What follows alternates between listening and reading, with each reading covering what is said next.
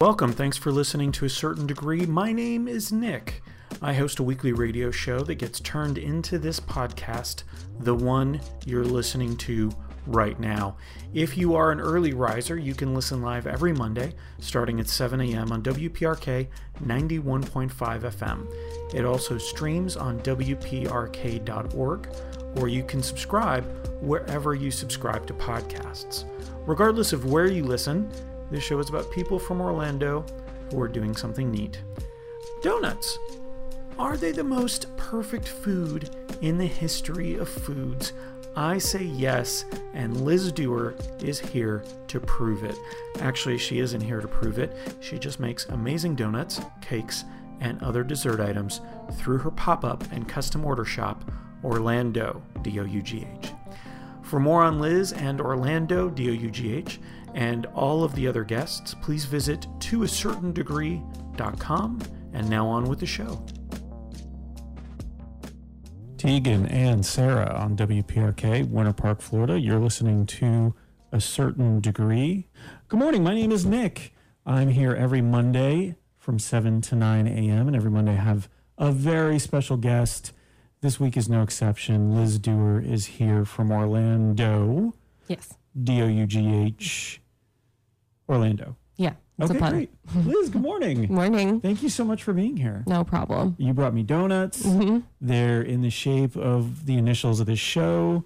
Yes. That's pretty amazing. It's really easy to ingratiate yourself when you bring donuts with you places. Yeah, I'm pretty easy in general as far as ingratiating goes. You showing up at 6:30 in the morning to be on my radio show / podcast / eventual takeover of the world. Yes. Is pretty remarkable. So I want to get in early, like ground level, get in here, make the connection, and then 3 years from now when I take over, especially the Winter Park area. Winter Park is first to fall, obviously. I bet Winter Park is kind of the key to the Central Florida area. Yeah. I'm not saying it's the most important area within Central Florida. I'm saying as part of my plans, it's key. Yeah. So that's where I'm starting. It is key. And then redo all the roads whenever you take over. 100%. Make it easier to get through Winter Park. 100%. There's going to be a lot more biking. Yeah. When I Oh, take yeah. over. That'd be great. Yeah. So, Liz, you and I don't know each other very well. We exchange some messages here and there. I was very inspired by something that you wrote last year, and we'll talk a little bit about that. We'll also talk about donuts, the donut making process, the year or so that you've had in doing this full time. Yes. Has it been about a year? Yeah, a little over a year. Orlando's been around since Orlando, D-O-U-G-H. Has been. I'm not going to do do that the whole time. Let's just. You should just make it a thing. Do Yeah. it every single time. Yes, exactly. It's been around since 2016. Yes. You've been doing pop-ups. You started the baking process. I'm sure you started baking well before that as well. Yes, I started baking when I was 2-ish. I don't know. It was like whenever you first start having memories, that's when I started baking. And I remember that. Yeah, and this is now one of my favorite stories, but I felt very betrayed at the time. My mom would always let us make cookies, and she told me 2 lies that I only figured out. One I figured out when I was 5, one I didn't figure out till I was 15 that it was a lie. The first one was I had a Fisher-Price little kitchenette. Yeah. So she would be like, well, you have to leave the kitchen for the cookies to bake. And she'd put them in my Fisher-Price oven, and then she'd be like, she'd tell me when to come back into the kitchen, because then the cookies would be done. She'd pull them out of my Fisher-Price oven. But she'd put them in the real oven to actually bake. So I walked in on the switcheroo happening one day when I was about 5, and I was like, oh, you've been lying to me about this. That thing doesn't bake anything. And she felt really bad about that, but she also was like, well, now I don't have to do that anymore. So that's great. That saves me some time. And then the other lie was... eventually it was going to have to come out, probably. Yeah, it's kind of like Santa. It's like I would figure it out. Wait. She'd hope that I would figure it out eventually. What? Nothing. The Easter Bunny is also going to be here soon. Yeah.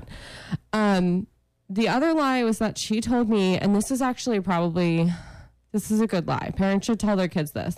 She said that if you get spit in the mixture, it won't bake properly. So it was her way of getting me not to double dip whenever I would eat cookie dough.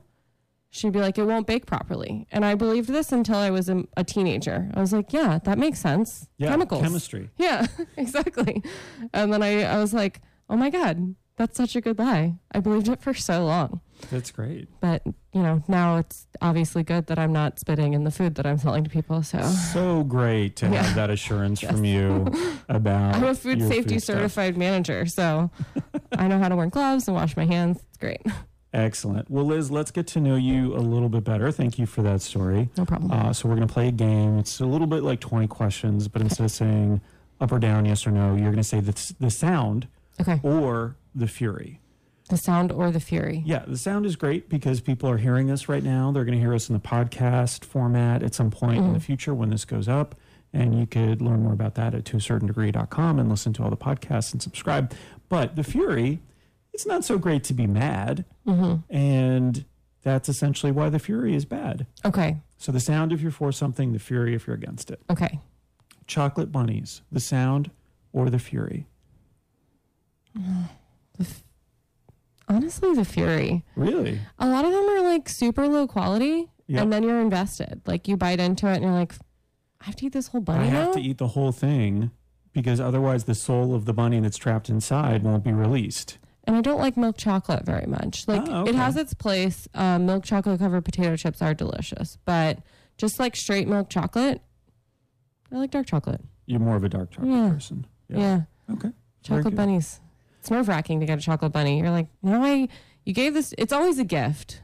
You never get a chocolate bunny you for never yourself. buy it yourself, yeah.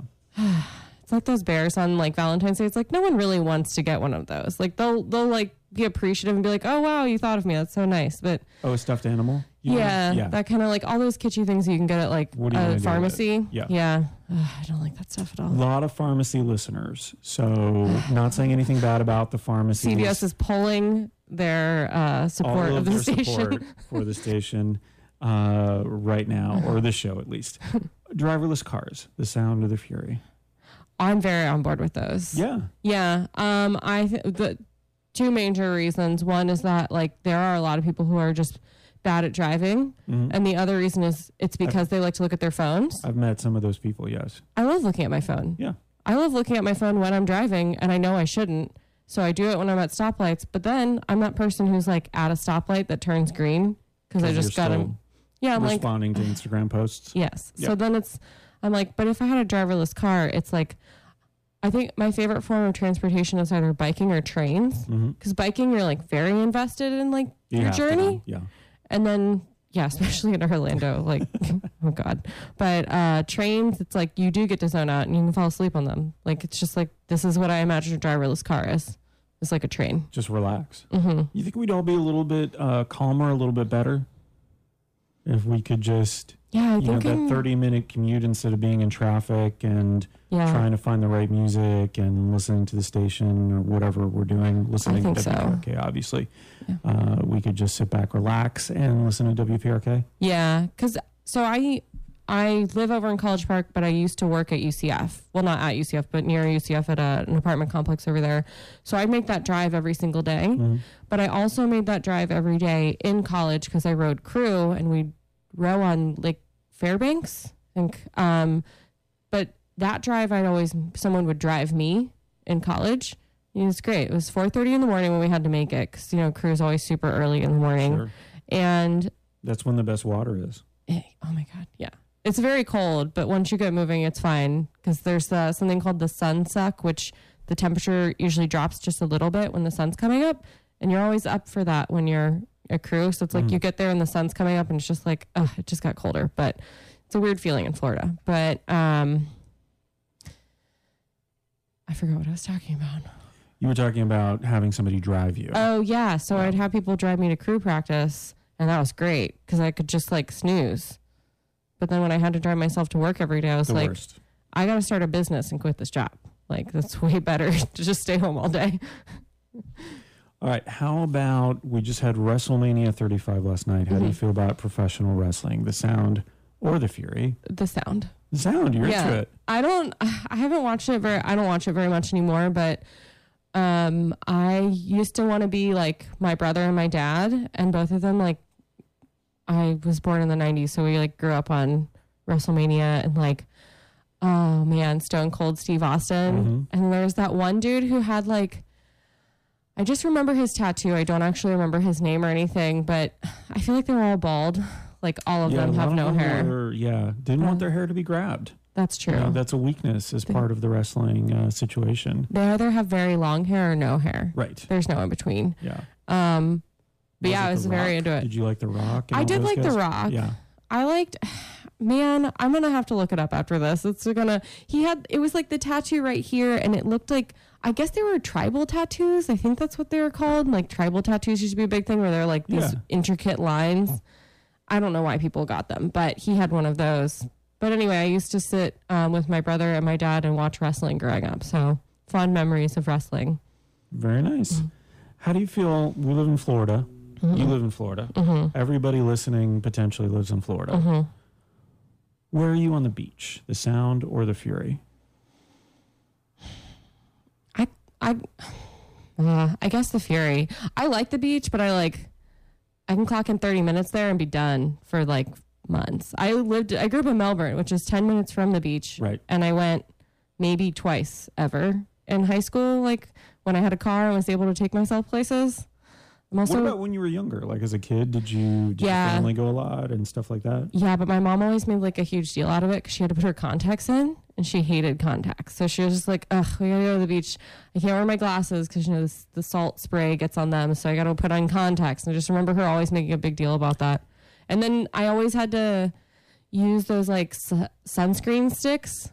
Didn't love those. But I don't know. The beaches, I don't know. Do you think they were just glue sticks and your mom like put a different label on them? Maybe. And she just didn't want to go to the beach, so she tried to make it as uncomfortable as possible? She's like, it turns a different color when it dries, so you're ready to go outside. Yeah, probably. I don't. That would actually probably be just as good at protection as SPF right? A layer 100. of glue. Yeah. I hear the SPF thing is like a myth, where it's like at a certain point, it can't really SPF you anymore. It's like... No. It's basically 55 and below is maybe right, but anything above that is just lying to you. Okay. I'll accept that answer. Like 100 minutes? We don't have a lot of suntan lotion listeners. No. Or sponsors. Good. How do you feel about jerky? The Sound or the Fury? The Sound. The Sound? Yeah. Any particular kind? There's this one beef jerky that I got at Costco that was like a teriyaki sort of situation. I'd never had like a sweet beef jerky before. Very into it. You were, nice. Yeah. So not milk chocolate, but sweet jerky. Yeah. I never did like what are the jerky sticks that are like Slim Jims? Slim Jims. Never did those. Those are not jerky. I would not consider those jerky. Okay. Because I grew up playing softball, so beef jerky was like a big like snack that you'd eat at tournaments and stuff. So very nice. How do you feel about, colonizing Mars? I don't like it. It makes me uncomfortable. For yourself or just in general? I don't want to go there. I don't want to leave like the Earth, even though I understand that, inevitably we probably will ruin it and need to leave, but that's not today. So I don't want to, but it's just, I don't know. I'm just afraid that people who go there are going to be like very high and mighty about the fact that they're like, no, we know how to do this. We'll do this right. And it's like, they won't. Nobody ever does everything right. But people have a lot of, what's the word? Hubris? Yeah, they won't be self-aware. Yeah. They won't be aware of the fact that they're probably like going to mess something up and then Mars is going to be ruined too. Even though I don't know like what's there to ruin on Mars. The redness? Yeah. I think that's about it. Bleach that? Yeah. Or turn it a different color? Make it blue or something. I don't know. That would be pretty neat. I think we should try to make it blue. Blue and green. Make it like home, Yeah. That'd be funny if they just painted it like Earth. It's like California when there's droughts, when they paint the grass. Yeah. I like it. I like that a lot. The four-legged whale. Whoa. Let me add to this real quick. This was discovered in Peru. According to scientists, cetaceans, a small group of mammals that include dolphins and whales, evolved from a four-legged hoofed ancestor that roamed the earth 56 to 33.9 million years ago. They found one. So literally looks, they found the sediments. Oh, okay. And the Let's find a fossils live of one. No, Oh, that would be amazing. But to see it, it looks so goofy. It looks like something between an alligator and a whale. Well, there's always an in-between with evolution, right? Where you're That's just my like, understanding. I mean, I'm still waiting to get through the in-between. yeah, you're looking at an orangutan, you're like, why haven't we come further from that? Yeah. Like, why is this where we've gotten Specifically to? certain people. Yeah. Yeah. Yeah. So I did know that existed, where it's like a lot of obviously water mammals evolved from land mammals. You can see their like their nails still and like their flippers, some of them, which is really like seals and walruses and stuff, which those are pretty goofy, right? Like a seal and a walrus. How is that where that stopped? Yeah. Are they getting better? Like incrementally, some They're direction? not on land. Yeah, I was watching Planet Earth the other day, and it was like a fight between a penguin and a seal, because like their seals have developed a taste for blood, which is exactly how the narrator said it in his British accent. And I was like, Jesus, that's like very intense. Yeah. But then For watching, human blood? no, for penguin blood. Oh, okay. But it's like I saw this seal and this penguin fighting, and they were fighting on land, and I'm just like, this is not good TV. Like they looked like drunk toddlers, like just waddling around over these rocks, and you're just like, I don't even know who I'm rooting for because neither of you is in your element right now. Like that is true. It was probably. I kind of want to watch that now. you should. It's on Netflix, so it's definitely During readily. the next break, we can recreate it. Okay. Yeah, Great. because I'm not a good fighter, and I'm not good on land. I'll be honest with you. Worse in the water, though. Worse in the water. Yeah. We're the most inefficient swimmers of all mammals, apparently. Yeah, that Humans. doesn't surprise me. Yeah. Yeah. That's why when I don't know which swimmer it was like, I'm gonna race a dolphin or something like that. I was like, you're gonna lose. It's like Michael Phelps. yeah. Maybe. Yeah. I don't know. He raced something. And it's like you're definitely gonna lose. Yeah. Oh, we raced a shark. Wasn't that a Shark Week thing? Oh, he shouldn't race a shark. They're super fast, aren't they? Yeah, they're the most efficient swimmers, probably. Yeah. So the whale thing, Michael Phelps. I'm on board with looking at it, Yeah. but I'm glad that we've advanced We to don't have full that whales anymore. now. Yeah. I feel like it'd be super creepy. Like all I'm imagining now is sort of half whale, mutant whale with human eyes. Oh, the And human maybe eyes make it even creepy. human teeth. Yeah, that would be frightening. Yeah. Let's move on to the next thing. Okay. The Sound of the Fury sandwiches. Oh, definitely the sound. Love Yeah. a sandwich. Do you have a favorite? Do I you like. have a favorite to make for yourself, and do you have a favorite to have made for you? So I like a warm sandwich. Okay. I don't really like cold sandwiches, which is always kind of a bummer when you're When you like. say warm, do you mean like heated up, or do you just mean like room temperature? It could be sandwich? like no, heated up. Okay. Like it either has like freshly warmed things on it, toasted bread, panini, any type of situation where you get a little extra crunch. That's what I'm on board with the most. And then generally anything that's got an egg on it is going to be a great sandwich. I like it. A little yolk in there. Yeah, Unctuous, very unctuous. I know that word. that's I think great. I used it in context. I think so. Yeah, Great. it sounded like it was working. Perfecto. So basically, just any egg sandwich. Yeah, I guess I'm not on board with like whatever Jimmy John's is. Hopefully they're not a sponsor. I'm not Yeah. into like that kind of sandwich, like Yeah, heavy so- mayo, cold. Right. Yeah, I tried to order just bread from them one time. It was a very confusing phone call. They're like, "You just want the bread?" And I was like, "Yeah, I just want the bread." And they're like, "Just the bread?" It's like, "Yeah, no. Basically, give me a sandwich with no sandwich in the middle of it." They're like, "So you want it sliced?" And I'm like, "I'm just gonna come to the store. You guys are so fast at delivery, but this phone call is taking forever." All right. So they're not ever gonna sponsor. That's fine. Cursive, the writing style, not the band. I love cursive, Yeah. although I understand why they don't teach it anymore. Well, they've been bringing it back a little bit, so that's why this Yeah. is on the questionnaire. Okay. Did you draw as a kid? Did you draw? Were you artistic and you like cursive from that point of view? I just like to anything that someone puts parameters around that I can be like perfect at. I just want to be like good at everything. So it was a competition. Yeah, so it's like, this is what a cursive S looks like. And I'm like, yeah, watch me. I'm going to make this perfect cursive S. And even today, sometimes when I'm writing, I'm like, this is ugly. I can't write like this. Like, so I'll like, get a new page and start over. I like to write in all capital letters now, not cursive letters, just print, but Just because it's a little bit it looks very faster. clean. Yeah.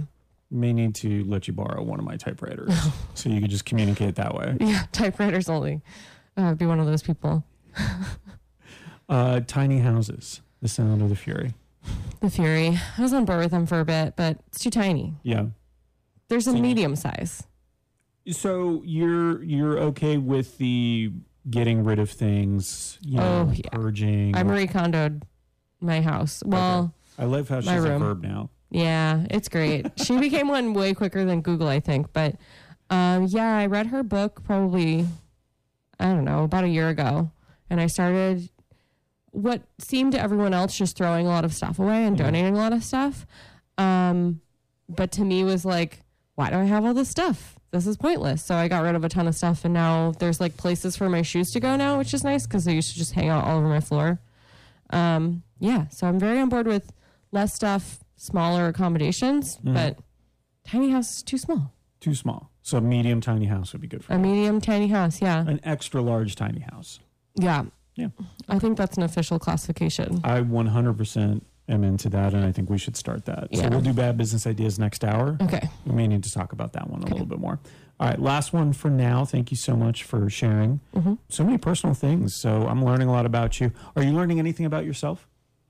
I'm remembering things that I didn't know I remembered. So yes. That's what I'm here for. Okay, great. As far as I know. Cobbler, the dessert, not the person who fixes your shoes. I love cobbler. You love cobbler. I actually love both kinds of cobblers. Sure. I don't think people utilize either one of them enough. Okay. Don't throw your shoes out. Get your shoes redone. And don't make a pie. Make a cobbler. It's way easier. So you're a baker. Cobbler is... Would me describing it as a deconstructed pie be accurate? I think so. Yeah.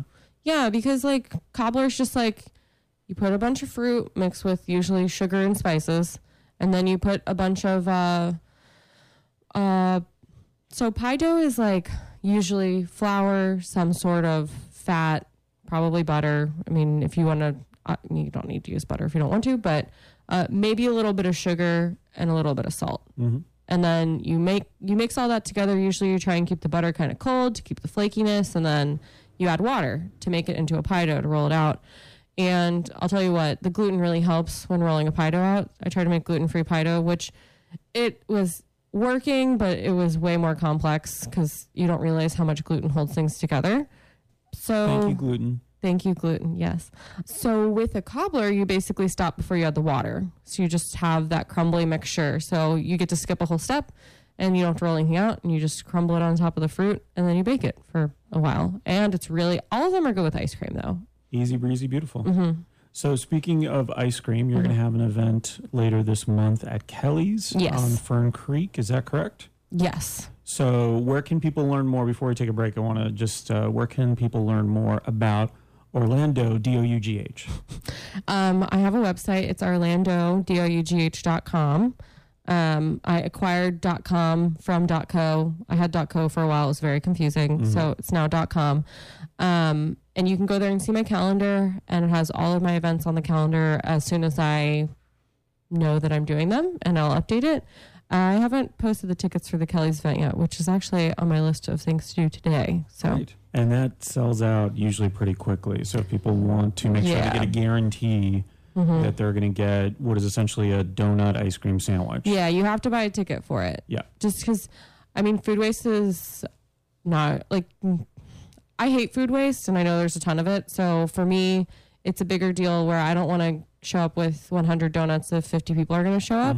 Because as much as you can pawn some donuts off on people, 50 is a lot of donuts to pawn off on people. So that's the 23rd of this month. You've got a donut and beer pairing at, is that at Orlando Brewing on the 17th? Yes. Okay. And then on the 20th, you'll be at another brewery, Hourglass Brewing. Yes. For their Witches and Wizards Market. And you're doing Harry Potter donuts for that one. Yeah, so if people missed it, you did some yesterday at the Heavy, so they can see pictures of what you did there. And then I think there's another Harry Potter event at the end of the month. Is this like a Harry Potter month or something? Is this his birthday?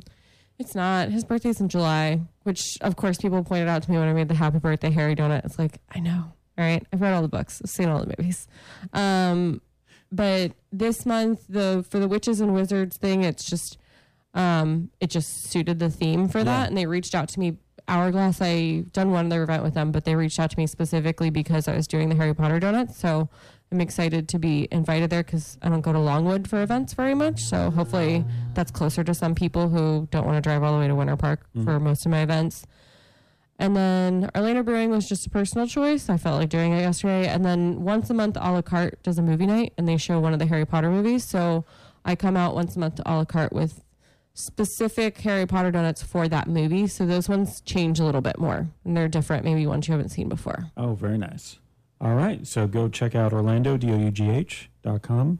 Boy, that's going to be fun. And you'll learn more about Liz. Stay tuned as well if you can. If you can't and you miss any of the show, please go to toacertaindegree.com, subscribe, and you will get the show as soon as it comes out in podcast format. Let's listen to a song. Okay. Oh, are you sure? Maybe. Okay. We'll see how it goes. The War on Drugs, since it's early, let's hear Red Eyes on WPRK, Winter Park, Florida. You're listening to A Certain Degree. Chances are you're attending the 28th Annual Orlando International Fringe Theater Festival from May 14th through the 27th, 2019. Come and say hi to me, not in a show though. I will be there at the Fringe Feels table. To a certain degree, this show is sponsoring Fringe Feels. At the table, you will be able to write or type, because I'll have typewriters, a thank you note to the performers, to the volunteers, to the festival staff, the awesome people there that put it on and make it all possible for free. Show your gratitude without worrying about your terrible handwriting, or if you have excellent handwriting, maybe you're a good drawer, that's fine. There will be colored pencils. Stay up to date. Follow Card and Fast on Instagram. Dates and such will be posted there. Now back to the show.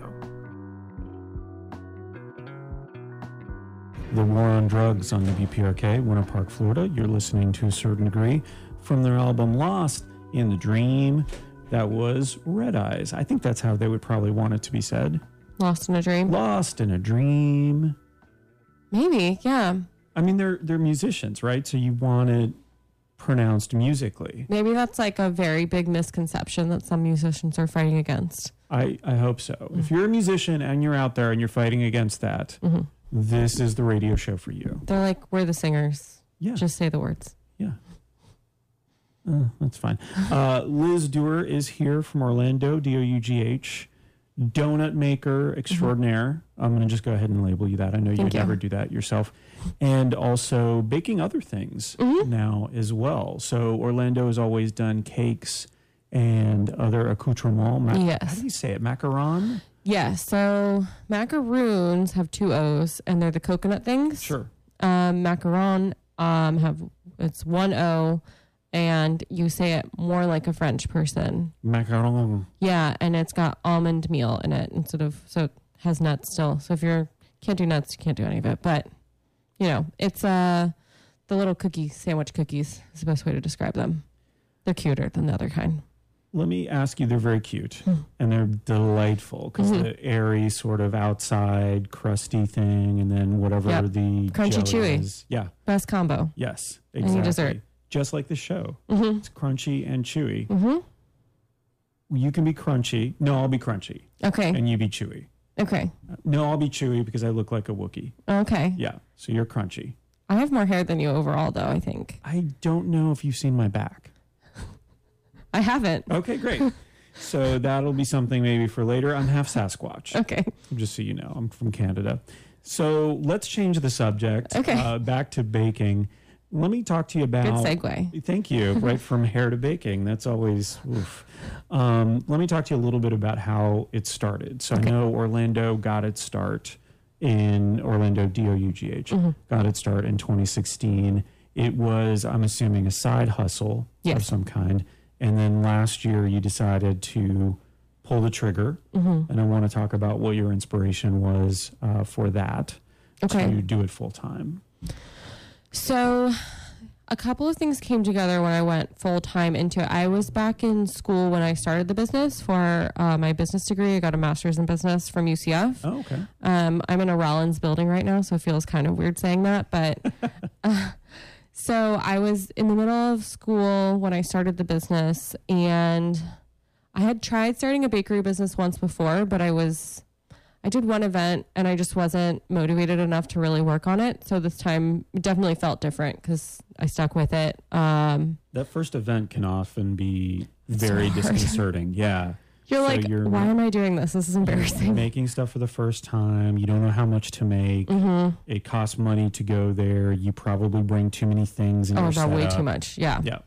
And so what I would say is for people who do that, like the first few are not going to be great. You got to just keep going. Yeah. And even now it's more common now that people are like, oh, I've been following you. I've been wanting to try your donuts. And I love hearing that. But then I still do get the people who are like, who are you? What is this? Are these donuts? And I'm just like, you don't, this is so embarrassing. You don't know me? Yeah. Like, I've got a whole table here. Like, I'm clearly a thing and a sign. But yeah, it is embarrassing. And just tell your friends and they'll come out and support you. Those first couple ones, which is nice. Full-time though, I'd been debating going full-time into it for a while, and I was worried that it wouldn't be able to support me. Mm-hmm. But luckily, I didn't have a great job. It didn't pay me very much before, so it was like a very low threshold for it to pay me as much as my other job. And then a couple of the people that I really loved working with moved on to different positions. So then I had coworkers still, but I didn't like them as much. So I was like, well, part of the reason I really liked my job is because it was fun, the people who I worked with, and now I don't have them anymore. So that was a motivation as well. And I really didn't like driving all the way to UCF. So there were a couple of things that was like, this is convenient for the sake that I can stay home and work, and I can spend more time working on this business that, quite frankly, I was working on when I was getting paid for my other job. And it didn't feel great to do that every day. Well, because you're working a, relatively speaking, full-time job. Yeah, during the day, and then you're coming home and trying to do that, what is a side hustle, but you want it to be more. That can be also very difficult on your motivation. Oh, yeah. So for me, it was like I would wake up at 4 a.m, make donuts to deliver to people before work, go to work on social media, work on the website while I was sitting at work. And then I was in school too, so some nights I'd go to class after that for 3 hours, and then I'd do events. I did a farmer's market every Sunday for a year where I was doing all 3 of them. And I actually heard a story yesterday. One of the people that I used to work with at the farmer's market, I guess didn't know that I had all of that going on at the same time. And he is... He knows my friend he knows my boyfriend pretty well just because they're all friends. It's like secret society and stuff like that. Yeah. And he said, oh, I was wondering why she always looked so angry. And it's like, I was so tired all the time. So basically when you keep working on something, even though you're tired, it's a pretty good indication that you should explore it a little bit, I think. So where did the baking come from? We talked in the last segment that you were 2 years old. One of your earliest memories is baking with your mom. Yeah.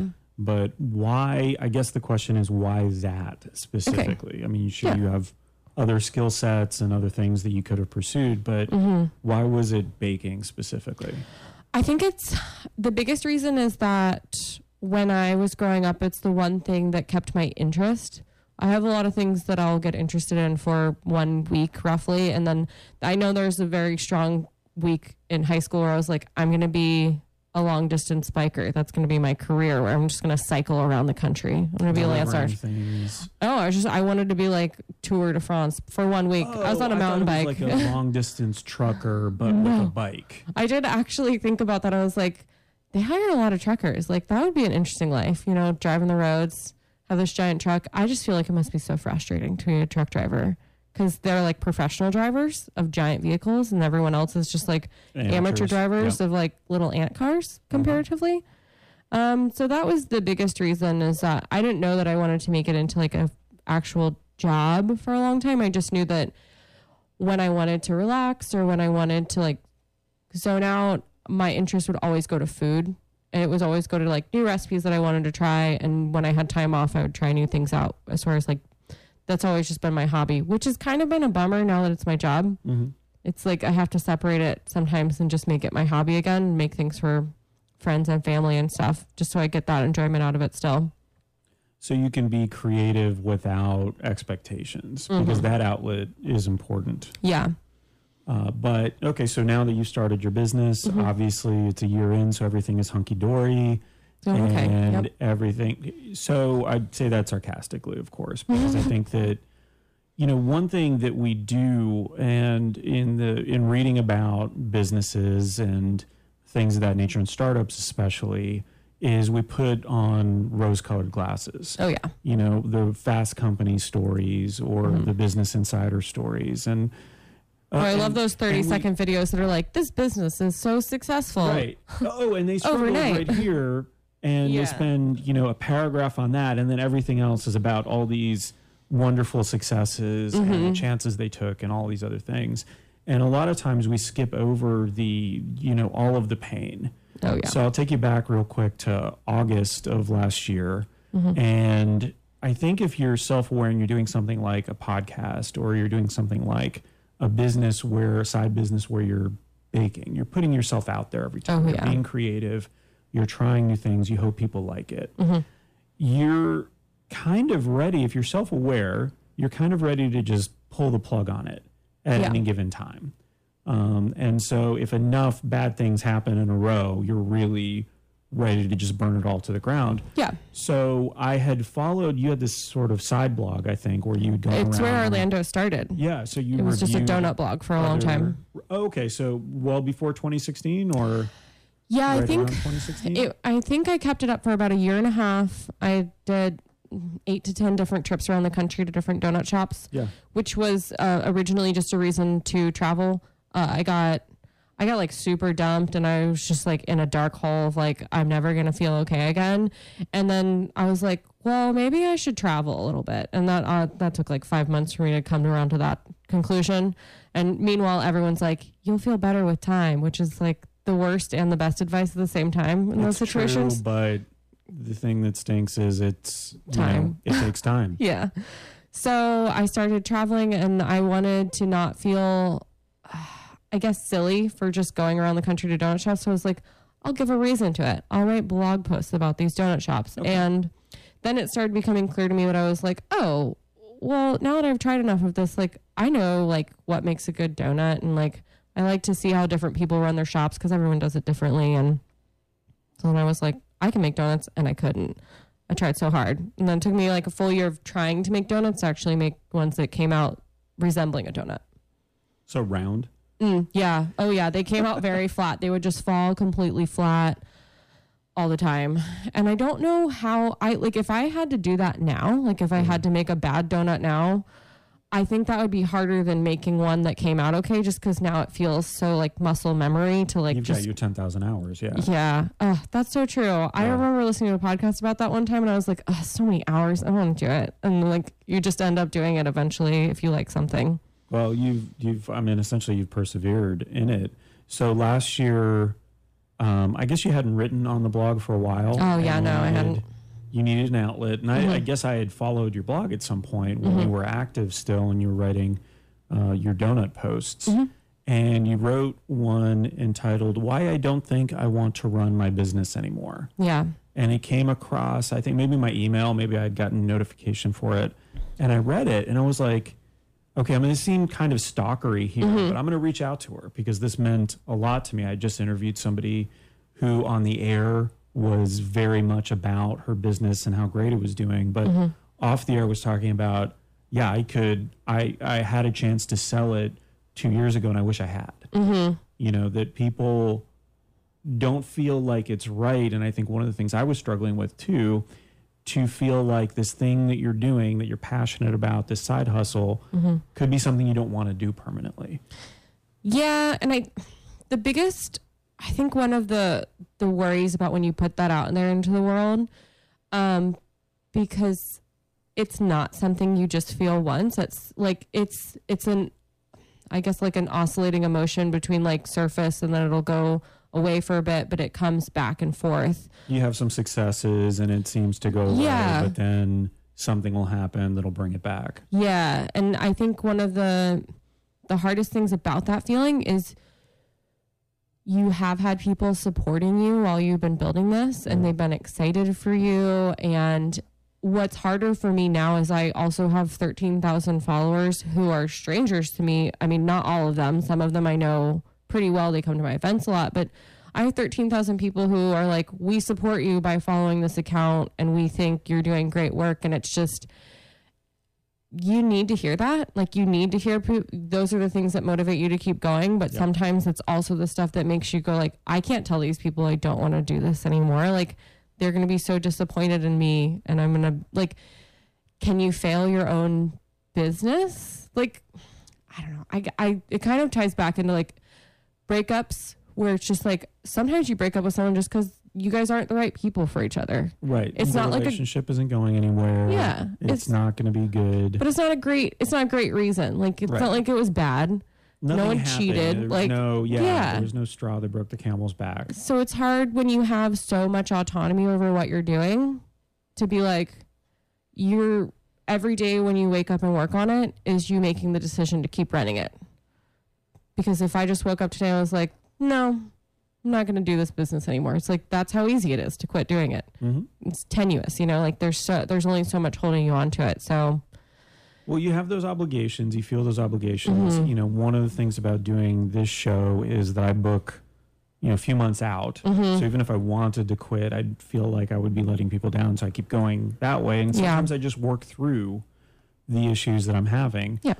So fast forward 6 months from last August, and you're writing about the imposter syndrome. Oh, yeah. On your new blog on Orlando.com, DOUGH.com. And it seems like it's a branch of the same conversation that we were having then. I don't think I had the name for it before. Yeah. And then I think I really I listen to a lot of books, and I like reading too, but I don't have as much time to actually read books, so I just listen to them most of the time because I work in the kitchen all day, so just put a book on for 8 hours. But the one book that I've actually been reading has been, it's called Work Party, and it's by, I forget her name, but she started Create and Cultivate, which is basically a women's conference to inspire you to inspire you in your career. And I think it's directed towards entrepreneurs, bloggers, that kind of stuff. But her book, she talks a lot about building her business and the things that she's gone through. And she talked about imposter syndrome. And I was like, oh, I'd never heard about that before. And when you read something, you're like, that has a name?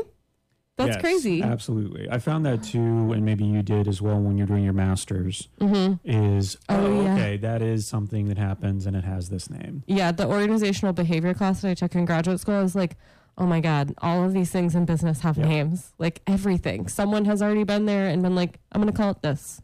It's like, okay, cool. We're going to call it that now.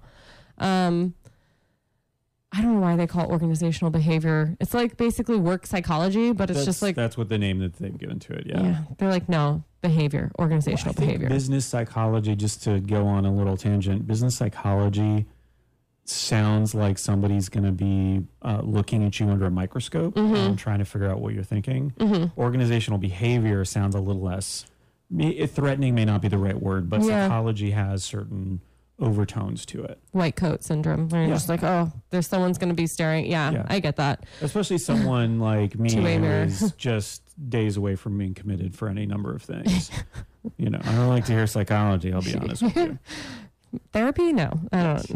No, it has money. So the imposter syndrome, I thought it was interesting because it applied to something new that you were doing. Yeah. Now you have, there's Orlando, the donut arm, but there's also other stuff that the Orlando brand covered. Yeah. And so you had somebody who did cakes for you and the macarons. Yes. And macaron. Yeah, there you go. And now all of a sudden you're doing it. Yeah. And it's funny because I've made cakes before. I've made macarons before. But I made them for myself or my friends. I was never in charge of making them to sell to people. So even though I'm very used to making and selling donuts, it took me way back to the beginning of that first event where I was like, it's okay. You don't have to pay me for this. It's probably trash. You don't want it. Never mind. And it's so funny to feel that way when so many people are like, no, we want to pay you. We want to eat. We think this is good. And it's just like, yeah, but I've only been making these professionally for a month.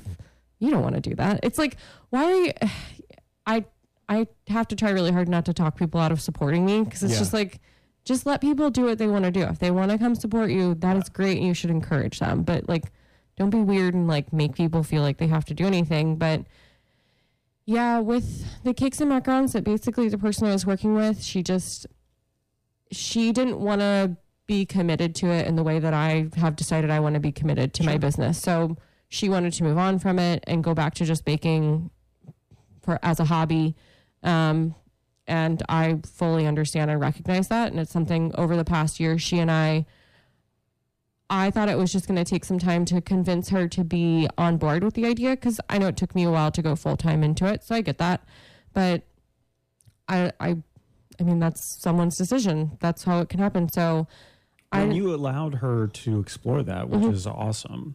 So this time around, as opposed to the donuts, does it feel a little bit different? Does it feel like you've already been through the experience? So maybe you're not, your ego and your anxieties aren't calloused necessarily against doing it again, but is it a little bit easier this time? Yes. Because I don't have to put myself out there as much anymore. I do have some people who come to me for things now, and that's probably underselling it. I definitely have like 20 emails I need to respond to right now of people who are interested in working with me. And probably the whole first year that happened maybe once or twice where other businesses reached out to me, and they were honestly taking a big chance on me at that point in time. But it's kind of like, it's like your resume, you build it up. Like, if I can do donuts the way that I do them, then it is easier to like talk myself out of like, you can't do this. It's easier to talk myself into, no, you can. Like, you've been doing this other stuff for a long time. You can do this. It's fine. So this could work. Yeah, it makes it a little easier to be able to see my successes and then also think about the people in the community who have supported me and who continue to support me, because that's kind of the biggest measure to me of how well I'm doing, is if other businesses in the community want to keep working with me. That makes sense. I don't ever want to be that person where they're like, never invite her back. Oh my God. Why won't this place return my emails? All right. Liz, we're at the end of the first hour. Oh, wow. Already. It flies by. Yeah. I'm a joy to talk to. So let's play a song, and then we're going to come back. We've got bad business ideas. Okay. We have got a donut pop quiz. Ooh, okay. I hope you're ready for that. Definitely. Because there are stakes. There are prizes. Oh, available. I've never been more excited for a pop quiz. Very nice. And then we'll talk a little bit about, I want to talk a little bit more about the college experience, both your master's and your undergrad. Okay. Talk about music. Okay. But obviously we're not going to get to everything, so you may have to come back if that's okay. Okay, yeah, I understand. Great. This is how I keep my boyfriend around. Is like I'm like, no, I have so many more subjects I need to cover with you. You have to stay. Like, I got to get to the next thing. So it's been, I don't know, probably like 7 months now, and he just keeps waiting around for me to keep talking. It's been working though. Yeah. All right. Well, that's some relationship advice. There you go. Liz Yeah, Dewar just keep talking. Of Orlando, Dough. You can find her at orlando.com on the Facebook and on the Instagram, or your two major social media channels. And then she's got a bunch of events coming up. Yes.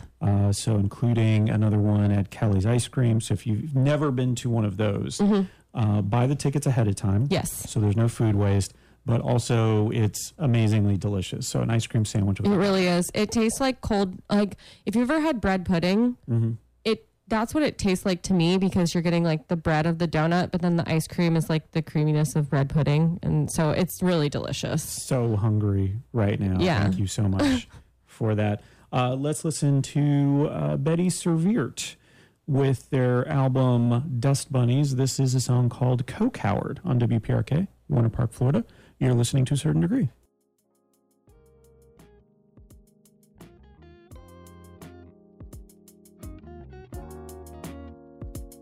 Here's a question. Do you like trivia?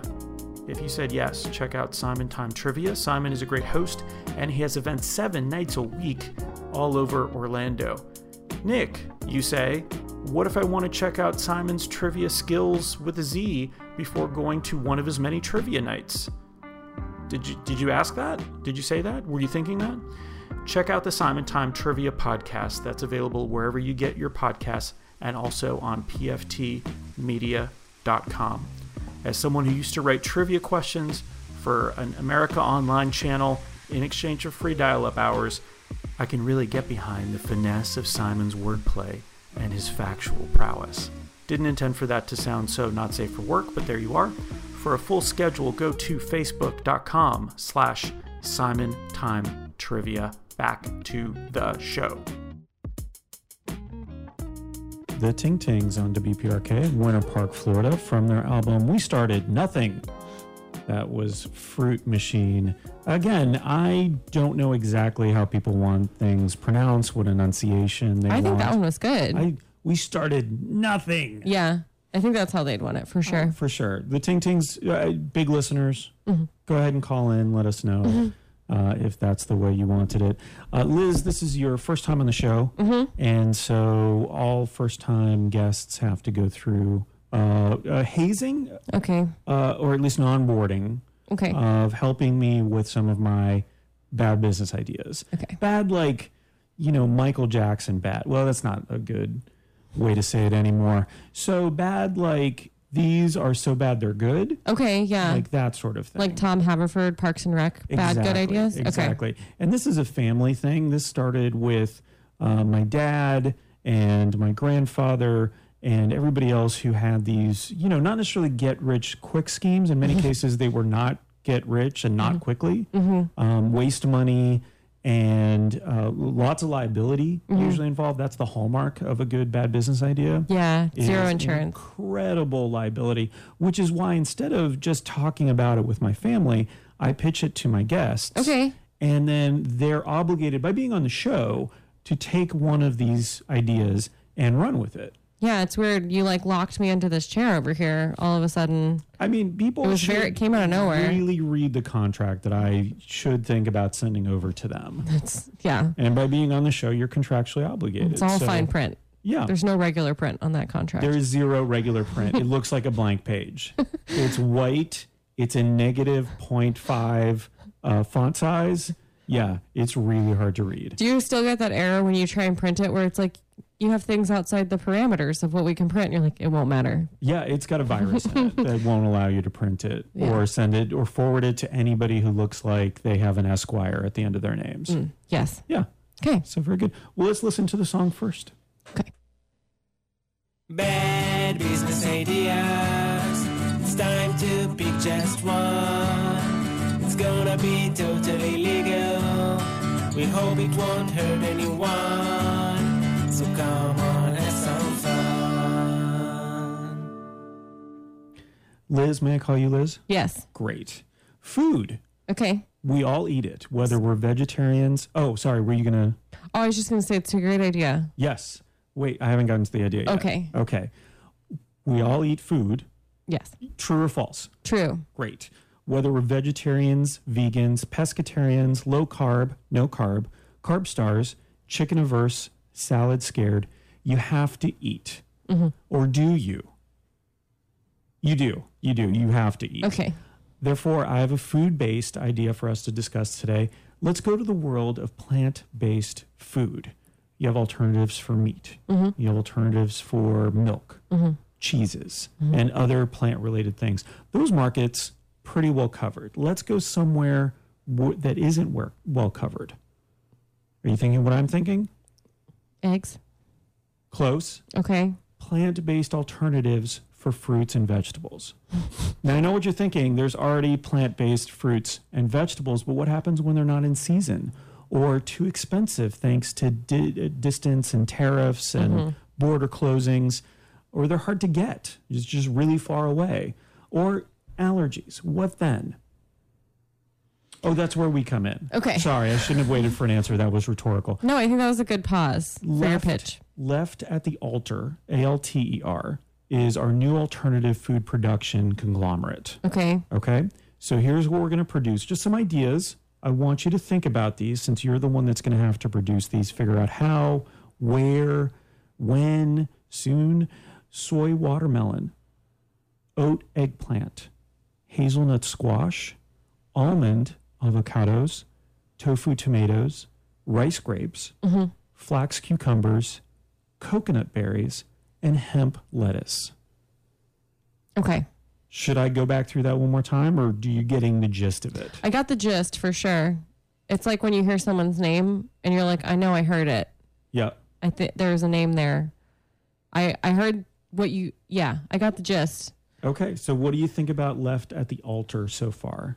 I like the name. Okay. It's a good name. Great. Also, a hallmark of a bad business idea is a clever name. That's true. I'm worried that like some people who are left at the altar, you're ostracizing them with the name, but that can't be that many people, right?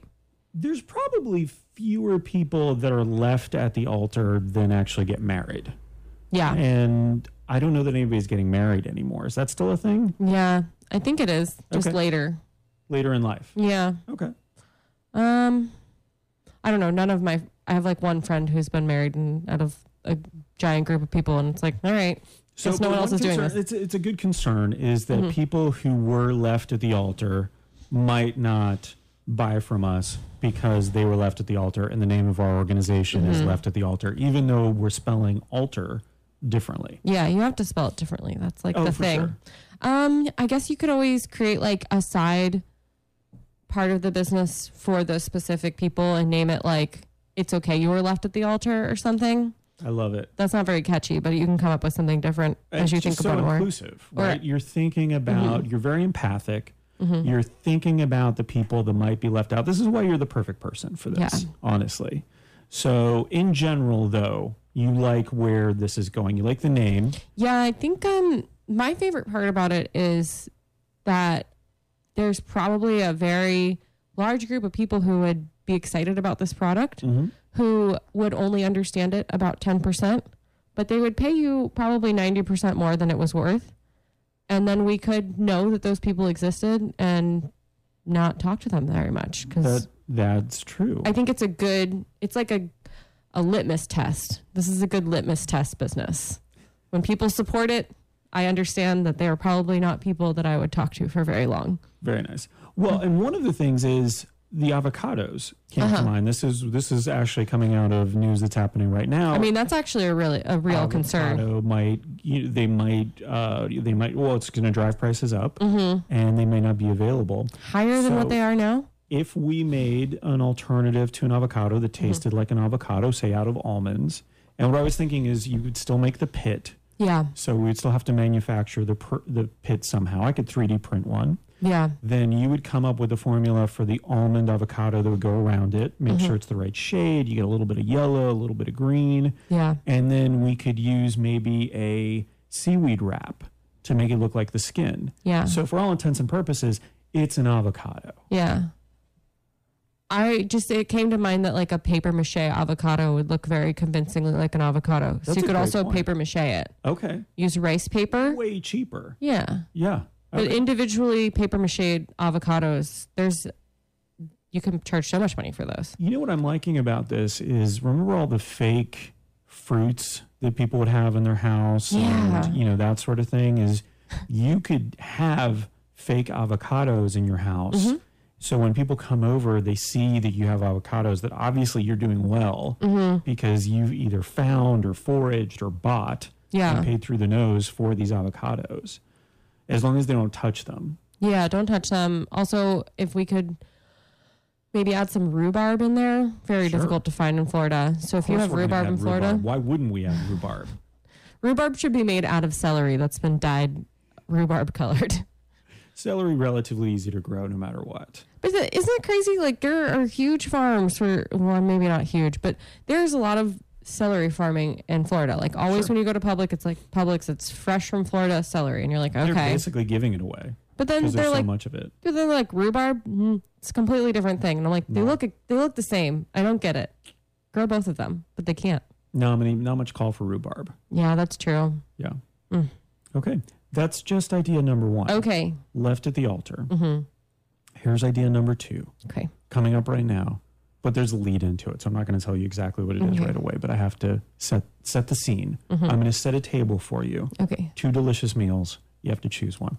A new study from the University of Michigan has found a 20-minute nature walk can be incredibly effective in relieving stress. Now, we know why this works. We both understand the benefits of it. You go out into the world, you go out into nature, you feel better about yourself, you're breathing clean air.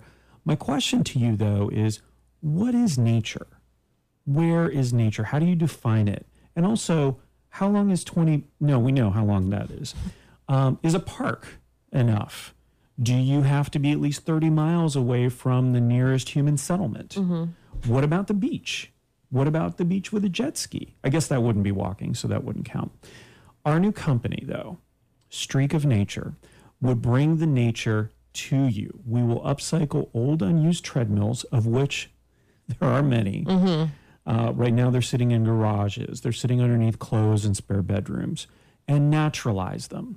First, as citizens of the United States, so we're going to naturalize them as citizens, then adorning them with plants, vines, rodents, and other things you will find in nature. Your 20-minute nature walk anytime you want. You got to relieve stress. I don't know where the nearest nature is. Oh, wait, there's one right there in my bedroom. And it's got the animals and vegetables and minerals that I need to think that I'm in nature. I'm sure that this is the winning idea. Okay. Out of the two. Oh, yeah, definitely. You are in for this one. Yeah. Streak of Nature. So are you much of a hiker? Do you like going out camping or out into the world? I like camping for the day into the evening and then going home. Okay. I one time camped, it must have been like August in Georgia, and Bigfoot? no, it was just no showers. And I've never felt better after it. I don't like it, but I do like hiking, but Florida's a little bit more difficult for hiking, but I actually planned my next vacation around like hiking the whole time. So after a vacation like that, or after going to the woods for the day, do you feel better? Do you feel less stressed? I think so. I like walking my dog though. So does that count? Because he's an animal. I'm walk not around. Sure, because again, they were specifying a nature walk. Yeah. Japan has those whole forests. They're for mental health. They're like mental health forests. I don't think that's the name, but I love that idea. But they I'm writing that one down. They'll prescribe you time in nature. Also, Japanese people live so long, so this has to be a good idea. It's one of those 7 zones in the world that has people who are the most octogenarians or something like that. I don't know. I've seen so many documentaries; they all kind of blur together. But there's definitely one about is it the food they eat? Is it where they are? Is it their health care? And in Japan, they're like, we don't know. They just live a really long time. They just do it. They live on a rock. It's a lot of fish in the diet. That's true. Yep, fish donuts. Fish That'd be donuts. an idea. Sushi donuts is a thing. Is it really? Yeah, there's 2 types now, which I just saw this yesterday. There are donuts that look like sushi, and there are sushi that look like donuts. Okay. But nothing that mixes the two. You're not putting fish in donuts. Or putting dough in sushi. I feel like mochi donuts could be the thing that brings it together, because the rice is just really good with sushi, but then mochi is a rice-based donut. So I think it would work better than the flour, the bread flour. Oh my God, gluten flour. There we go. Gluten flour. Yeah. Okay. I love it. I love everything about this, because now we're talking about other things. So really, let's start with Streak of Nature. Okay. You're going to get that started. Yeah. Business plan. We'll have the all of the different sort of documentation that we need to start it. Definitely need a contract for that. You signed it. A fine print contract. Again, just by being on the show, you're there. All right, let's play a song. Thank you so much for that. Let's see. We'll play a little bit of how about Tinfoil by Andrew Bird, which is about people who maybe wear tinfoil hats, which seems appropriate for this conversation we're currently having. You're going to hear that. Thank you so much for sitting through that. No problem. And playing along. You're going to hear that on To a Certain Degree or WPRK. You're listening to A Certain Degree. Andrew Bird, Tinfoil from Fingerlings 3.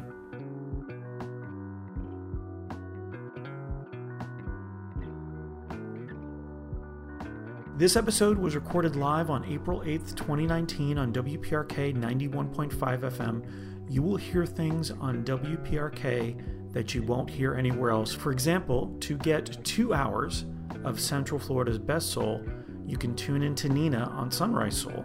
That's Wednesday mornings from 7 to 9 a.m. There's always something interesting happening, so listen early and often. Now back to the show.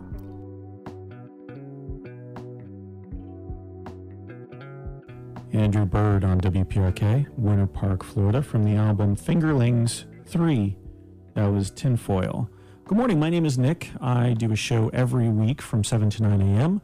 on Monday mornings on WPRK, and every week I have a very special guest. This week's special guest, Liz Dewar, is here. Good morning, Liz. Good morning. Thank you so much for being here. No problem. I really appreciate you getting up early, but you normally get up early to make donuts. Mm-hmm. As part of Orlando D-O-U-G-H, Orlando.com. If you want to learn more about where she's going to be next, she has a few pop-ups coming up. You also do special orders, is that right? Yes, I have a couple of options for special orders. I do the donut letters, which I brought you some donut letters this morning. Wonderfully written. Mm-hmm. So you can spell things with donuts if you want. We do our vegan gluten-free donuts for private orders, and then we have another section where you can do event orders. So, your weddings, your bridal showers, your baby showers, anything where you have to get dressed up and take a bunch of pictures, we can make stuff for that. You need donuts for it. Oh, yeah. So has that become a bigger part of your business now, like special events and especially weddings? I think it's become much more popular to have donuts instead of a wedding cake. Yeah, a lot of people, what they want is they want a cake to still do the cake cutting. So they want like a small cake, usually about 6 or 7 inches, and then mostly just donuts. One bride and groom that I'm doing an order for in beginning of November, they want like a selection of items. So they're doing mini Pop-Tarts and donuts. Oh, wow. Yeah, which I think no one's ever ordered mini Pop-Tarts for an event before. Like, it's such a good idea, though, because I've made them. She's like, can you make those for my wedding? And I was like, yeah. Because you made them as toppings, yeah, right? But she's like, I specifically want the mini ones. And I was like, okay. I think that's great. I would be so happy to go to like a Pop-Tart bar at a wedding where they're like, we have 7 different types of mini Pop-Tarts. I'd be like, this is great. Oh, and maybe some toppings too. Mm-hmm. Oh my gosh. I went to a wedding that had Pia's for Pie as the gift that you got to take with you. It was a pie pop. Any sort of pie item at a wedding, I'm definitely on board with. Okay. A pie-dum, if you will. Mm-hmm. All right.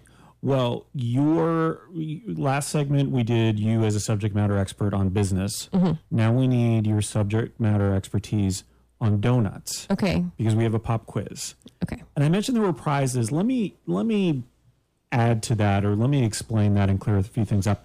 There's not actual prizes. There's 5 questions. Okay. If you get them all right, we're best friends. Okay. If you get 4 right, we're just really good friends. Do you buy your friends things? Like, do you pay for meals a lot? Sure. Okay. So there is technically a cash prize involved. Okay, yeah. Yeah. Okay. Yeah, let's call it that. Okay. Why not? So we're going to have 5 questions. 2 questions were acquaintances. If you only get 1 question right or fewer, which would be 0, we're mortal enemies. Okay. I will do everything in my power to bring you down. Your Dunzo list. Yeah. Okay. Yeah. I mean, actively, not just like on the list. I don't really care for that person. Mm-hmm. It is, I'm going to be actively sabotaging you. Okay. Yeah. That's so, like, how many people are on that list? A good amount? Wow, you can't even remember them. No one's done that so far. Okay, I thought you were doing math in your head. Yeah. That's what that look was. Yeah. That is, I was doing other math. Okay. Yeah, I just do math for fun. So the questions come from Simon Time. He is a local trivia night guy who does 7 nights a week for Curtis Earth. Okay. And so he has his own podcast as well that you can find on PFT Media. But he was kind enough to do 5 donut-related questions. So let's start with number 1 and welcome Simon to the show live via recording. Hey, Nick, this is Simon Time, and I've got 5 donut-related questions for you and your guest. Here we go. Although controversial, who is most often known for bringing donuts to America? What peoples? What peoples or culture? There are literally donuts all over the world. There are. Oh, man. And it's funny because Native Americans make this stuff called fry bread. Mm-hmm. So, I mean, I would say Native Americans just to be respectful because they probably brought it to America. Donuts, though. Italians? Italians. Is that your final answer? I'm trying to think through because they were really big in World War II. They had these donut dollies where they'd like, but that was because they were like, they made American soldiers feel like they were at home. Mm-hmm. So who would have brought donuts? Maybe it's Japanese people. They like frying stuff, right? I think they do. They seem to fry a lot of stuff. Things. Yeah. That also could be like an American version of what they do, though. It's so hard to Probably tell. amongst the first settlers here.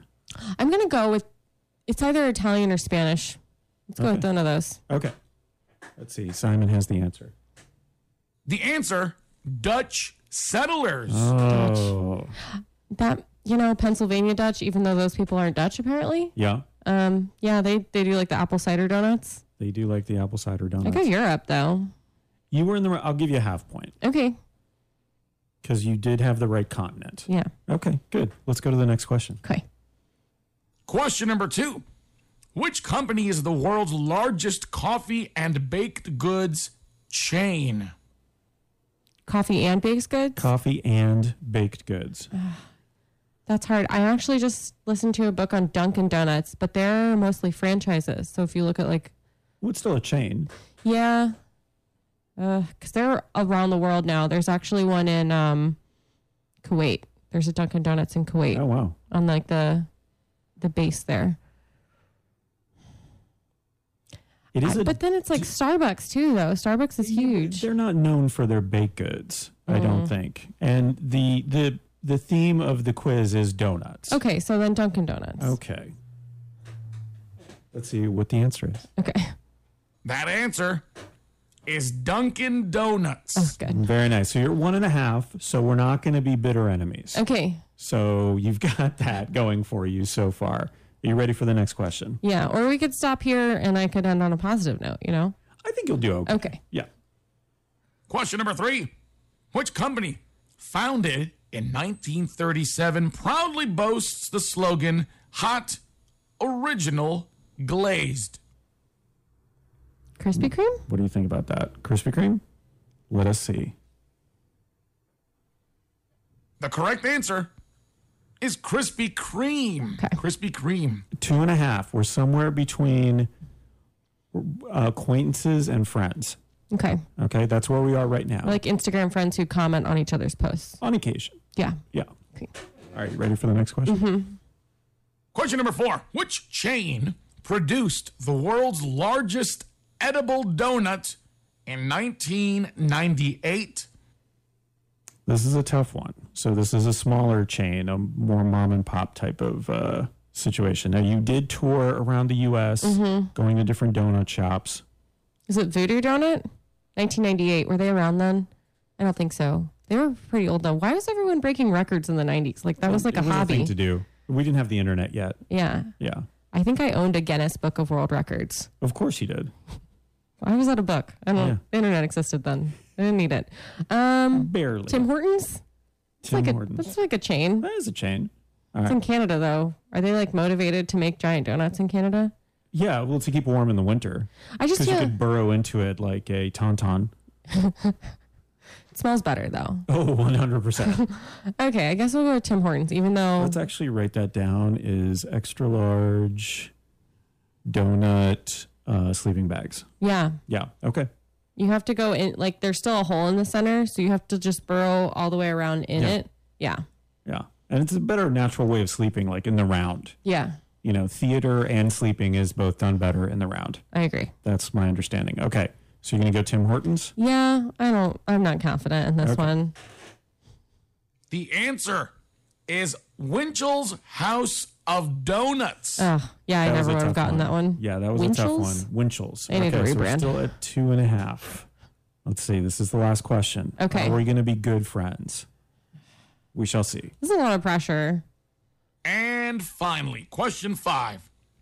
What is the name given to the popular Polish donut, which is now being marketed in many U.S. grocery stores today?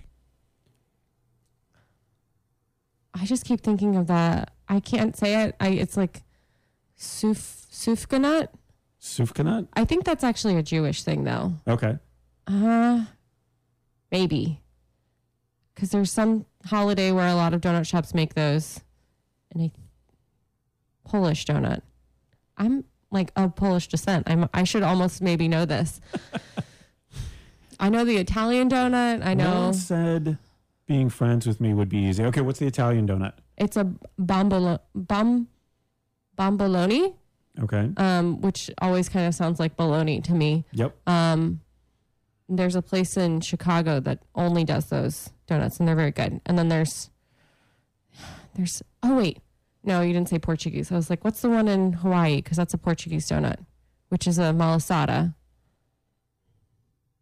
Polish donut, Kolash. Kolash. Let's see. I think that's it. Those are big in Texas. Okay, let's see if that's correct.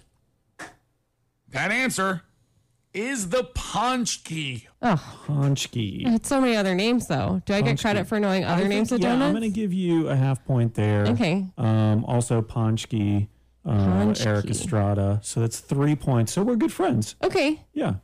I feel good about that. We're not best friends. I actually talked you into that too. Yeah. I negotiated my way to that. I would have already showing respect for the Italian one and the Portuguese one. Mm-hmm. That was really good. So that was Simon Time. You can hear Simon, the Simon Time Trivia Show on pftmedia.com. He does a weekly podcast there. It's also available wherever you subscribe to podcasts.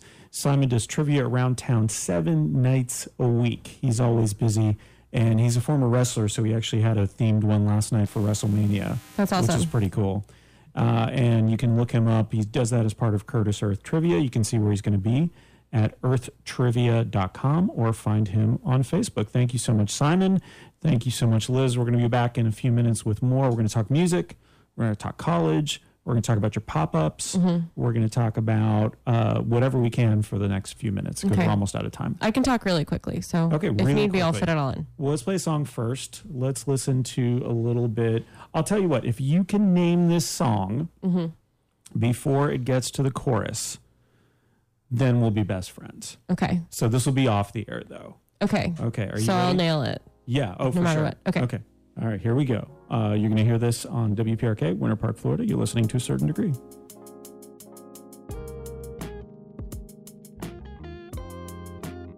The To Be Decided is a YouTube channel where hosts Miller and Davis tell some stories, make music videos, review songs, and create the occasional documentary. For example, one of those documentaries is about the Japanese rock folk band Fishmans.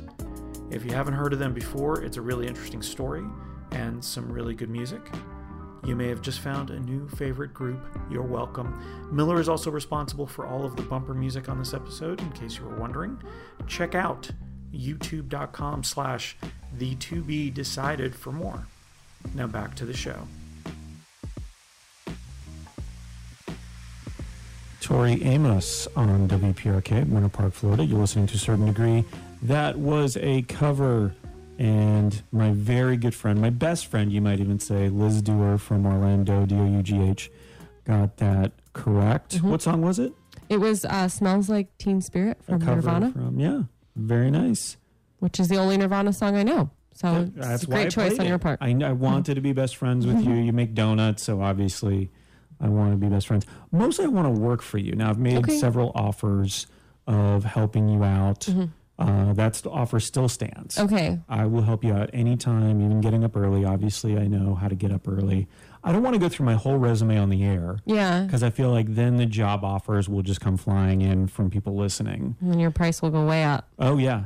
Yeah. So I want to give, this is your Exclusive offer. first right of refusal Okay. for me to help you out. Okay. I have never baked before. Okay. I have terrible handwriting.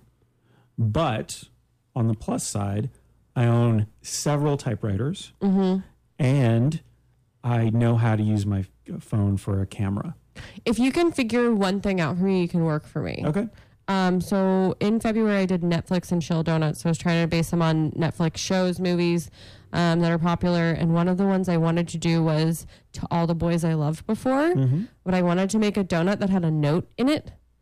And it didn't have to be edible, but I didn't really know how to get a note and keep it like legible. So you wouldn't have to write the note, just figure out a way to get a note and a donut where it would be legible and not like super gross. Okay. So the next story you'll be reading on the Orlando Sentinel is man burns his house down trying to put notes in donuts. Yeah. Perfect. I need you to put paper and then I need you to deep fry it. I'm in for that. Liz, thank you so much for coming out this morning. I did want to ask, you mentioned earlier you have your master's degree. I do. When you were coming out of high school, let's go back a little bit.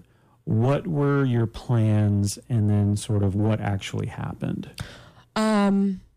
So I actually my mom brought me my whole school file from like K through 12th grade the other day and I looked through it. And I saw what I wrote to colleges because, when you take the SATs or the ACTs, you say, send my scores here. Sure. Which is kind of funny that you're like, they'll want to have these. Oh, they'll just need these for their Duke University will definitely want to see that I got a 1350 on my SATs. Nice. Oh, yeah. I wrote on there that I wanted to major in zoology. So that's why I have a bunch of random animal facts because that was one of my interests for a while. But then I took both the ACT and the SATs twice. So I looked at a later version of when I took it in 11th and then 12th grade. And by 12th grade, I had changed it to I wanted to major in political science and work for the State Department, become an ambassador. Okay. So I did go to school for political science.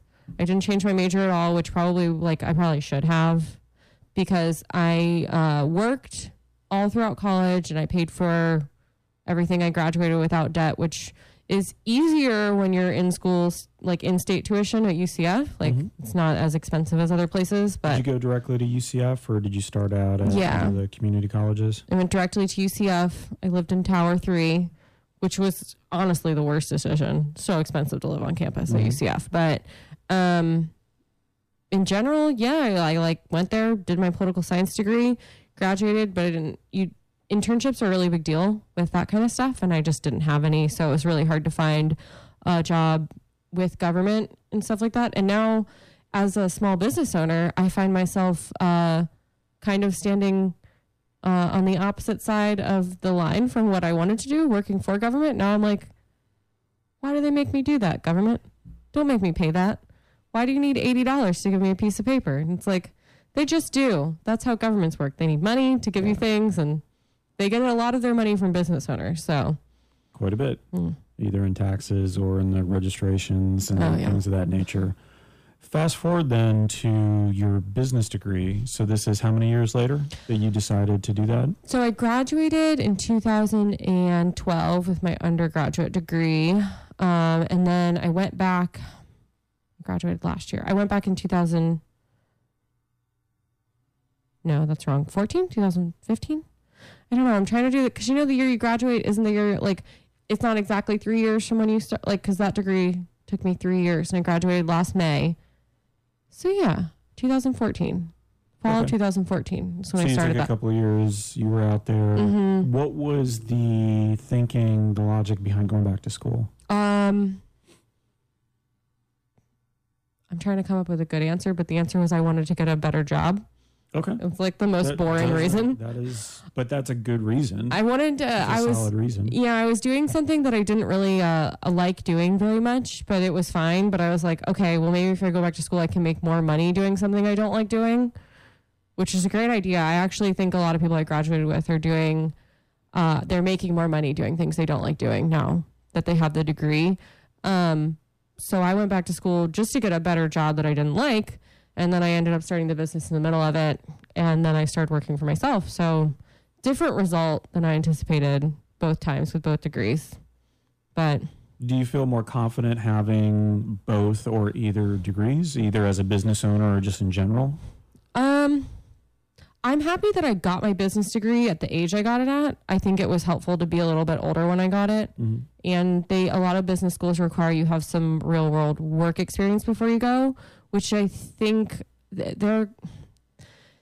schools make a lot of money on graduate students, which is another thing that people probably don't know. It's they get a lot of revenue from that. But so they want to encourage graduate students to come, and a lot of people are attracted to business programs. So a lot of business programs are getting a little bit more lax about those work requirements, because sometimes it'll be 3 years, sometimes it'll be 5 years. And some places now will be like, no, you can just come whenever. And I think that does a disservice to people who go to business school when they don't have the real world experience, because they can't relate anything they're learning to. Like, I was able to relate everything I was learning back to the job that I was working at every day, because I was doing it part-time while working full-time. And I don't know, I thought that was the most valuable thing. My political science degree, I'm happy that there was like a place for me to be for 3 or 4 years before I had to be a person in the world, because Liz is like an 18 or 19-year-old. Definitely it was like better for me to just be in college than to be trying to be a grown person. You're not. Like, you think you are, and then years later you're like, oh God. I'm still waiting. So, yeah. You're still looking back. Yeah. God, you've aged so well. Thank you. Greek don't creak is what I always say. Is that something other people say? No, actually, I just made that up. Oh, that's pretty good. Thank you. I do creak quite a bit, though. I have the oldest knees in the history of the world. Let me go back then to the master's degree and just ask you this. The benefit of having other students, was it online? Was it in person? In person. So was there a benefit you felt like, not only to you being able to relate it to your job, but being able to learn from other people that were in the program as well? Like, were they able to bring, if they had work experience, they were able to say, oh, and yeah, we did this way? Yeah, so I spent a lot of time kind of, I started my degree just working a full-time job and being able to relate a lot of the stuff I was learning to that job. And then when I started the business, I sort of felt like there was a disconnect between business school and small business, I guess administration, because the degree is a business administration degree. I feel like there is a bit of a disconnect between what business school is directed at and what small business and entrepreneurs are doing. I think that you can kind of you can go to different schools that have better programs directed towards that kind of stuff. But my program was directed towards corporate businesses. Yeah, you're working for a large business, so here's how accounting is done there. Here's how these things are done there. So I started to have a bit of a problem with sort of relating certain things I was learning back to my business. I felt like they just weren't pertinent, but I kind of learned that it's because I was thinking too small with my business, and not that my business is giant right now, but it doesn't actually serve you to think like, oh, these things won't ever apply to me. It's like, yeah, I might not have a business organization, but there are like aspects of organizational behavior that I like would be helpful for me when I'm running my business. Cause I do have to talk to people. I have to communicate with other people, other businesses. And sometimes I have people help me make stuff. It's like all of these things matter. And I don't know. It's just kind of difficult when like you have to do these projects on these giant corporations like Starbucks and stuff. And you're like, how does this make sense for me making 100 donuts as a on a Sunday? One-person self-employed shop? Yeah. No, that makes sense. It is, I guess you could say that it's problem solving and you're learning ways to do things that way. But yeah, it's the application often in college is to things that may not help you in the short term, but maybe you never know. I mean, Orlando might grow into this humongous corporation. Maybe. And then you'll be like, oh, see, now I know this. Yeah. And I mean, the other thing that I think anyone who goes to business school will tell you is a big reason you go to business school is so you meet other people who are motivated individuals who they're going to be working towards higher goals, and then they're going to know you. And that was a huge problem I had trying to get a job, is I just didn't have any connections that you get from internships. Are a great way to like meet people and make contacts with people, but it's hard when you just like, I'll just work and make money so I don't have debt. And then at the end they're like, you can't work anymore because you don't go to like, cause I had a job that's like you were in school while you have it. And then they're like, go get a normal job. And I'm like, well, no one else will hire me now, cause all I've done is work for you this whole time. But so interesting. I don't know. I like school. I like being in school and I like learning things. I don't always like the structure of it, but if you were to give advice to somebody who was 17, 18, 19, coming out of high school, what would you say to them going into school? Going into school.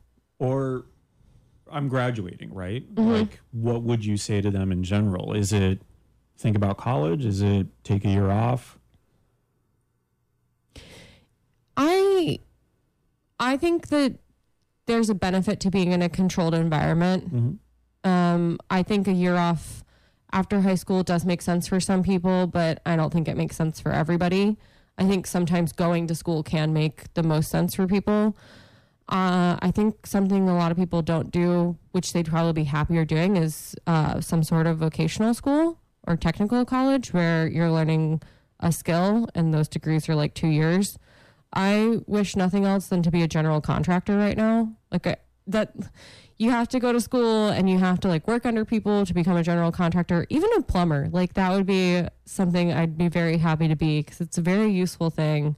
But is it because you're going off of a plan and you're just building the thing to spec? Is it because it takes, as a business owner, a small business owner, we talked about this earlier, that it can be frustrating sometimes. It's like hitting your head against the wall on occasion. So you're thinking the contractor as an escape from that, because it's like, oh, I just have I have to organize things, but I have to just build this thing that's on paper. I think it's I mean, or do you like building things? I guess you could be an architect too, but I think if you're going to go to school, just realize the fact that probably whoever helped you get to that point, whether it's guidance counselors or parents, didn't actually explain to you all the different options that you have. And although the option that is presented to you might actually be the best one, I know a lot more about a lot of different things now. And I go, oh, wow, that's a job. I don't know that. Like the job that I have now, I did not know was a job. And like, it's been a job. It's obviously I made this one for myself, but it's just, I think it's difficult that you're kind of required to make that sort of decision at that age, and then just don't feel like you have to live with it. Because that's kind of how I felt bad about spending so much money on a political science degree and being like, I'm not using this. I don't know. It's like you spend a bunch of money on a car, but then you use your car every day. So you're like, whatever, spend money on it, but I use it. I think, yeah, it's tough because, and I can say that I'm using it now, but I graduated with radio television, but I use it on a volunteer basis once a week for something that is not even a side hustle. It's just a passion project of mine. So yeah, it's tough to really say that you're going to 100% use this in your day-to-day life. That happens for probably 30 to 40% of the people who graduate. They go into the field that they graduated in.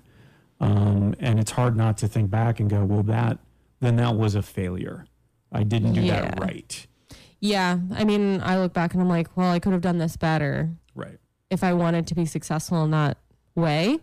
But I almost didn't feel equipped to know how to be successful. And it's because there are a bunch of resources that you have to seek them out, though. They don't come to you. Like there are so many things that will help you get a job. Like there's offices at like probably every college that are for job placement. And they're like, they'll help you, tell you what you need to do starting when you get to school. But yeah, I guess just go to school, go with what you think you want to do. A lot of people change their major. A lot of people don't use what they graduate with. Do some internships and see if it fits for you. I think that I think that would have been very helpful for me to have done, because I would have realized, I think as much as I very much love and support government for the most part, I think that if I had done some internships in it, I would have realized that there's a certain lack of mobility in government, where not just like job wise, but just like what you're allowed and not allowed to do. There are a lot of restrictions on that. So I think it must be frustrating to have to work within like, I don't know, the parameters of like the city charter or something like that. It's that kind of stuff, which I think I'm better off working in the private sector, I guess, if you want to call it that. Makes sense.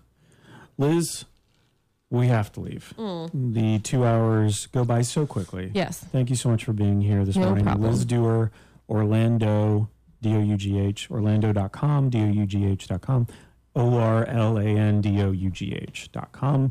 You can find her on Instagram. You can find her and her work on Facebook.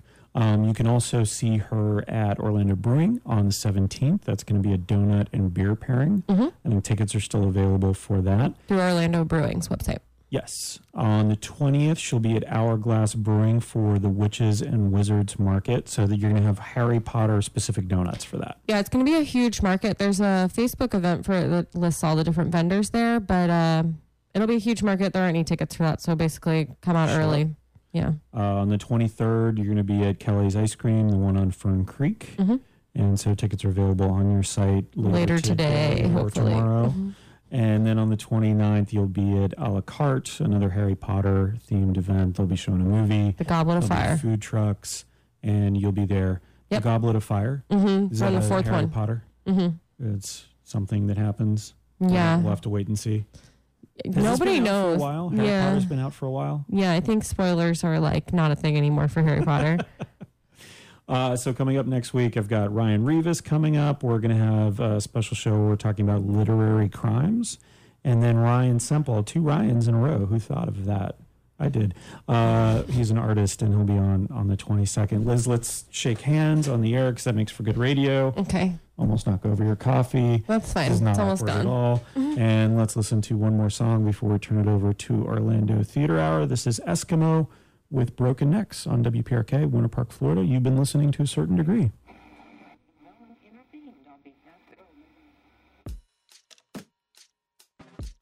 And that's the show. Thanks for listening to A Certain Degree. Where do you go from here? Tell your friends about how awesome this episode was. Subscribe to the show wherever you subscribe. Also check out toacertaindegree.com. That's TOA certaindegree.com. What is your takeaway from this episode? Yes, Liz started to bake professionally in grad school and switched directions, but that didn't mean it was comfortable right away. She has her doubts, she had her doubts, she still has doubts, and that's okay. Thanks for listening. I'll truly miss our little talks.